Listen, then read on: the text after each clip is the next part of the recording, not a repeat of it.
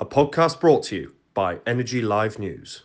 In this episode, Energy Live News editor Sumit Bose speaks with Alex Goody, the CEO of GemServe, as they discuss business resilience, planning, how safety has to be the paramount issue for any employer, as well as his views on how the sector is coping with coronavirus. Alex, thanks for joining me. I'm doing this series of chats with leading figures from the industry about how we're sort of coping with coronavirus. First of all, let's just check where you are. How are you, your friends and family, and how are your colleagues? Has the virus affected GemServe much? Yes. I mean, thanks, Sumit, for inviting me onto your program. We've had to shut the office and move 210 staff to working from home. So we did that overnight following the government's advice, and we've been running the business, trying to get to a BAU position since then. So we've changed the way that we work. We were quite office focused for bits of our business before, and now we're doing all that remotely. So some interesting challenges. We've been working with clients to help them use our technology. We've invested a lot in the last year, and actually our business continuity plan was not responding to a pandemic, although we did practice that before, but it does involve everyone working remotely in case the office is not available. So we tested it, we put it in place, and now we're working on a backup to our backup to ensure that we have resilience, because we do provide some essential services to the energy industry that need to continue. Before we go into what you've done, do you want to just outline for some of the viewers what GemServe does, if people aren't fully aware of what GemServe's role is? Yeah, sure. So we're a professional services company. We provide consultancy and outsourcing services in a world driven by data and technology. We're particularly well known for the work that we do in the energy industry, where we manage a number of the codes and some of the systems. But we also have work in healthcare, and we have work. We do a lot of work with the government and public sector, looking after energy-related programs in the main. If you look at what every CEO has, the main thing is the integrity of your business, hand in glove with the safety of your staff. When that decision came along, and the government said, look, home working if we can, did you ever think, actually, there's a core part of my team that should always be, for some people in the industry I've talked to, they have to have people on site and out there working, particularly the networks, examples like that, or did you instantly go, right, okay, do you know what, my paramount thing is get people safe, get them working from home? So we're not in the position that the networks are, and I understand they would need people available on site. We're a knowledge-based business, and to that end, there was no need to have people in the office. So the decision was taken to tell everyone to work from home. We subsequently then closed the office for security reasons. So that wasn't a particular challenge for us. We have other challenges that we're getting to grips with at the moment. Okay, let's talk through those then. Moving 200 odd staff overnight isn't that easy. Trying to get 200 laptops out there. So we were all laptop up. Our systems are in the cloud. So that was relatively straightforward. It's more about staff and fear. People don't know, this is unexpected.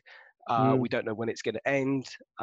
We've got, there's friends and family who are getting sick from the disease, from the virus, and it's supporting those staff members get through this. I mean, I can see you're in your living room there, and I'm in mine here.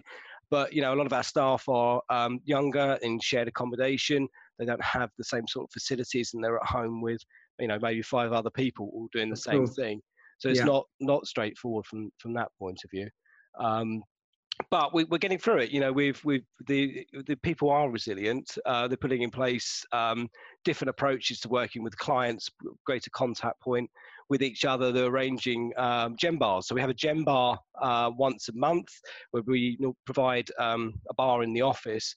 What the staff have done is doing it offline now, so they're doing it in their own houses and so forth.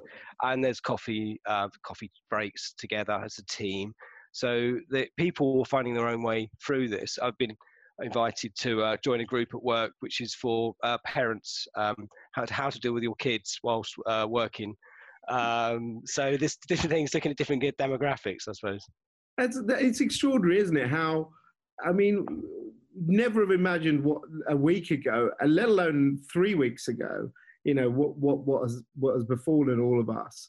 And I think that's one thing that, we are generally a social bunch, and particularly offices. Offices, of course, have politics, but offices have teams, and teams work together. They bounce off each other, and I know that's affected our own team at Energy Live News. But how have you managed to keep the teams that are working to know what they're doing and get that communication going when it's all virtual? So, there's different levels. So within the teams working for particular clients, they're catching up daily. So the manager will talk to all their staff members and have a touch-in point about what everyone's going to be doing that day. We use Microsoft Teams as our platform, so there's lots of messaging going across that to go at work. I mean, Zoom's very good as well. So lots of options there. From the senior team, we're doing a staff stand-up session, 20-minute every 2 weeks. We've advanced that. We do that weekly now, and that's a live broadcast with live questions from anyone in the company. Numbers have gone through the roof, actually. There's people attending that. We also provide updates every few days on what's going on in the business. We're developing an additional business plan that will steer us through this challenging time, and we're going to share that with the staff. So we're being open in what we do, and we're being open with our clients as well about what we can do for them.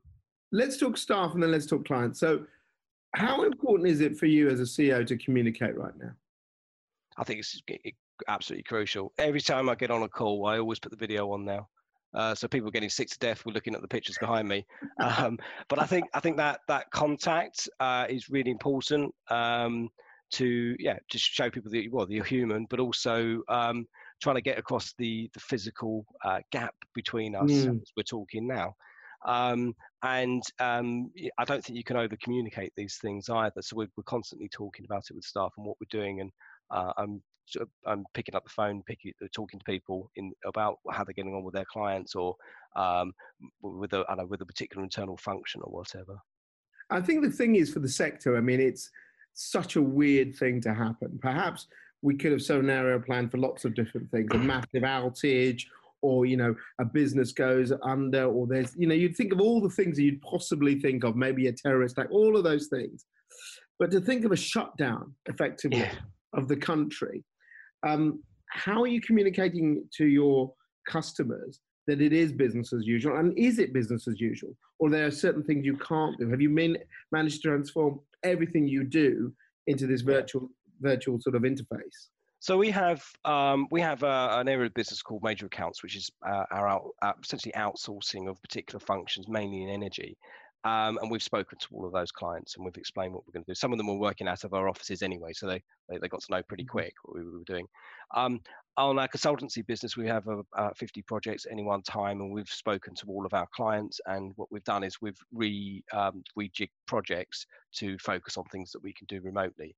And we've also started bringing in, we were already in the process of this, but bringing in tools so that we don't need to be physically on site to do the audit and assurance work that we were doing before. We can do it remotely. So what we've done is, this is just advanced plans we were already doing in our business to digitize everything that we do. I'm really sorry. You can probably hear the baby screaming in the background. I couldn't actually. I can hear my daughter in the background as well. So. That's fine. That's fine. But that's the thing about, the way we work in now. We all have to take a little bit of we're trying to do professional as we can. But these are the things the distractions that we all live with, don't we? Yeah, I don't know if this is appropriate for this, but I was helping my daughter make fairy cakes just before we came on. So yes, I do that. Actually getting a moment, to be able to think about something for a few hours without being disrupted is a luxury that has gone for the moment. No, absolutely. But I mean, getting back to that point, which is, despite all these distractions and all the things you're saying, do you think that we are so lucky that we live in this time where we can carry on business through the internet, through the virtual space now? I think it could be worse, but I mean, I don't want to take anything away. I mean, there's people in my network who have lost their jobs, and I've got CVs from people, and I know people with coronavirus. So I mean, is absolutely disaster from a health point of view. Of course. You know, and all praise to the NHS as well. We're doing a fantastic job. But I think beyond that, the impact on the economy and people's jobs, and the government's done great actually with the measures it's put in place, but there's still people being laid off, and that will have a long tail to it. So, but I agree. I mean, if we had this 10, 20 years ago, you know, you wouldn't be able to jump on a video call like this. Maybe 20 years ago for a video call, but yeah. The issue about the energy sector, I suppose, you know, the NHS without doubt gets all the headlines, and it should do. But the real fundamentals of our society are based on the energy sector and the resilience, which is why energy people, utilities people, are key workers, according to the government. Because without the power, we wouldn't be talking now. Without the power, those ventilators wouldn't be working in the hospital. So do you think, in a way, the energy sector has really risen to the challenge in these kind of unforeseen times?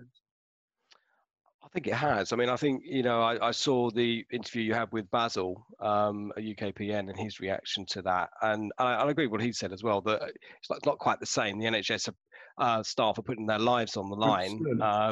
The network companies are carrying on doing emergency work. And, you know, the energy suppliers are still going into people's houses and making safe and all the rest of it. So they're doing a fantastic job as well. The industry is expected to be resilient, and you know, the regulator holds us account to that. That's why GemServe has comprehensive plans in place for this. Yeah, I mean, I'll hopefully be talking to Jonathan Brearley, the CEO of Ofgem, in one of these chats as well. Looking at where we are, we all hope this is short term, maybe 2-3 months. But you must have to scenario plan as a CEO that it may have a longer tail, as you were saying. Yeah. What do you think the fundamental differences could be? And I don't want to hold you under a prediction, but just some sort of idea what you think this might do to the energy sector. I think it will advance moves it's already had to digitalise rules. So some of the stuff we're involved in around governance, the rules of the regulatory side of things, we are trying to put in place systems that will make it simpler for people to trade. I think this may speed it up. I think obviously any marginal provider in this may find themselves some trouble, I suspect. I think it's going to. I think if you take the point more generally across the whole of society, I think it's like when you have a war, it speeds up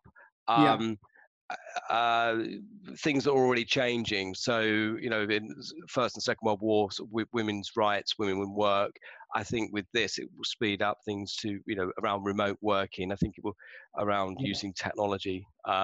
I think it will. I think it also shows that, and this is perhaps a link to net zero, in my mind anyway, because I think the 2020s will be the decade of decarbonisation when we get beyond this particular moment. I think what we're seeing here is that when people are aligned with government and the government takes strong action by putting in place laws, then things can happen really, really quickly. Yeah, and absolutely. if we took the same attitude to decarbonisation, we could really make a difference. Yeah, I mean, it's incredible, isn't it? The stories that you're getting of Venice and the fish in the, you know, China, you can see the air. London itself, the nitrogen dioxide has dropped literally overnight in just a couple of days. So the planet has the ability to, and it's tragic that it's taken something so devastating as this to put in. But it does show, in a way, I suppose, that if we all work together, things can happen much quicker than we think. Yes. Yeah, they can. And I think that if you can get the public on side, which obviously the government was trying to do with this approach and the whole focus around the NHS in terms of messaging and getting people involved with volunteering to help their neighbours, then you can do a hell of a lot. You can move people in a long, long way with this. And I think we need to find the same sort of drivers for decarbonisation, because, you know, I looked at the Committee on Climate Change report from last year, and there was only, I think, 7 out of 24 targets that were on track. And, you know, a load of them were in the power and industry sector anyways, which we know is doing quite well on this front. Yeah. So we've got tons of work to do for net zero. And yeah, so I think there's some stuff, there's some bits in this that hopefully to a positive note that we can take forward into the decarbonisation agenda. I mean, there is speculation, and that's all it is, that this will fundamentally change the number of brokers we have, suppliers, who will be out there. It's a bit like after 2008-9, when the global crash happened. So, but with that, unfortunately, there will be some job losses, but also there will be opportunities. There could be new companies springing up.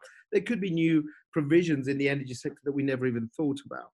So if you look at it, and again, we're in just the beginning of this, but if we take a positive spin and it takes us 3 to 4 months to get out of the worst of this, and then we start to recover, do you think we'll learn maybe that actually this will spur new thinking in the sector?